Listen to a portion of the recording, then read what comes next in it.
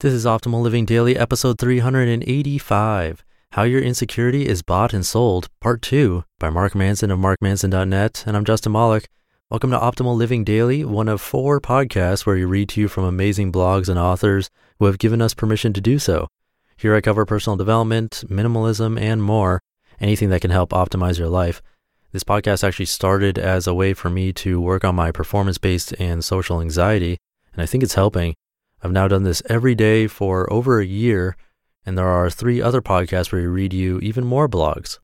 Make sure to subscribe to those too if you like the format of this show. You can find them by searching for Optimal Living Daily in the podcast app of your choice. And today's episode is a continuation from yesterday. Sometimes I break up longer posts into 2 episodes because I like to keep these fairly short. So if you're new here or skipping around, I'd recommend listening to yesterday's episode before this one. I think that's enough of an intro, so let's continue the post as we optimize your life.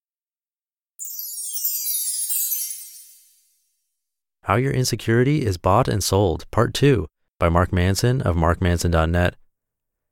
Through Freud, Bernays understood something nobody else in business ever understood before him, that if you can tap into people's insecurities, if you can needle at their deepest feelings of inadequacy, then they will buy just about anything you tell them to. This form of marketing became the blueprint of all future advertising. Trucks are marketed to men as ways to assert strength and reliability. Makeup is marketed to women as a way to be more loved and garner more attention. Beer is marketed as a way to have fun and be the center of attention at the party. I mean, my God, Burger King used to market hamburgers with "have it your way." That doesn't even make sense. After all, how else does a women's magazine that shows 150 pages of airbrushed pictures of women in the 0.01th percentile of the population in terms of beauty make money other than turning around and selling beauty products next to those exact same airbrushed women? Or beer commercials that show raucous parties with friends, girls, titties, sports cars, Vegas, friends, more girls, more titties, more beer, girls, parties, dancing, cars, friends, girls. Drink Budweiser. This is all marketing 101 today. When I first studied marketing, when I started my first business, I was told to find people's pain points and then subtly make them feel worse, then turn around and tell them my product will make them feel better.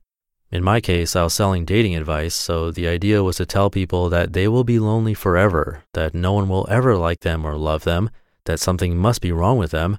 Oh, and here, buy my book. I didn't do that, of course. It made me feel icky, and it took me years to really understand why.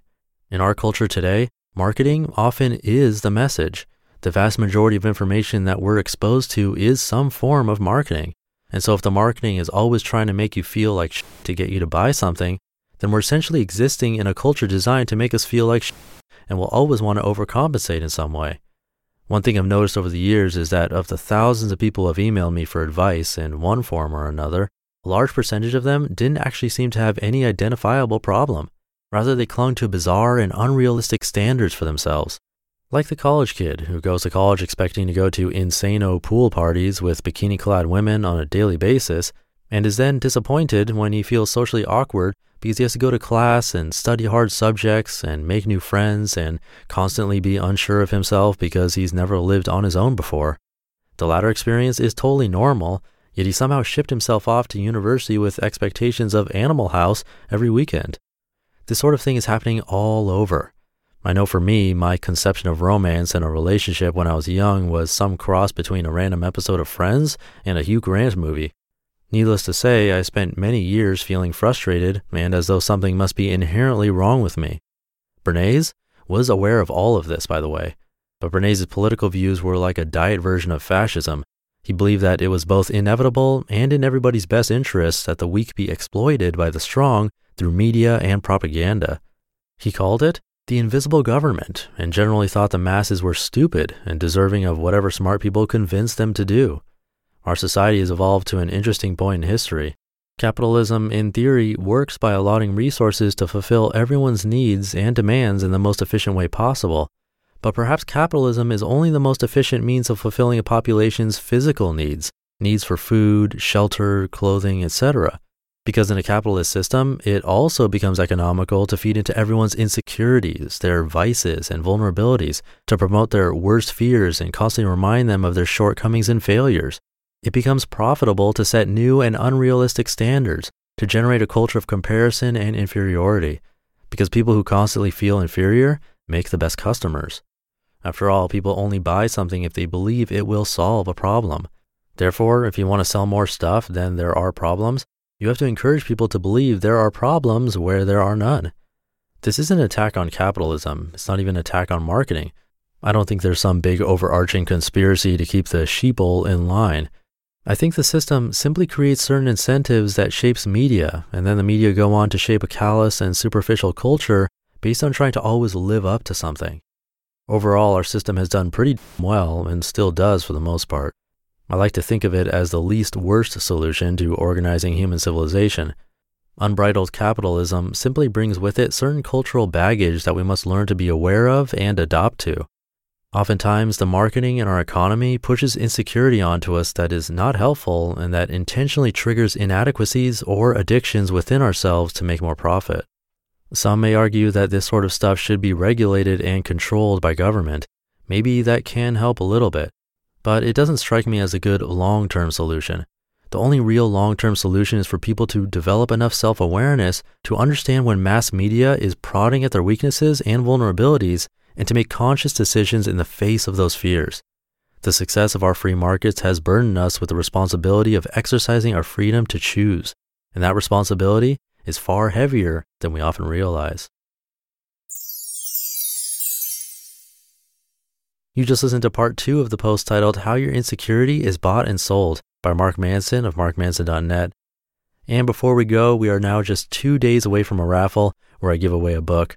This is not scary marketing. I'm not trying to feed at your insecurities. I just want you to win a nice book. If you want to be a part of that and also get some free spreadsheet tools from me to help you optimize your life, one even comes with a video tutorial, come by oldpodcast.com and enter your email address there, or you can text the word optimal to the number 44222. That'll get you on my weekly newsletter where I share a life tip, a nice quote, what's going on with my life and these podcasts, and usually a picture.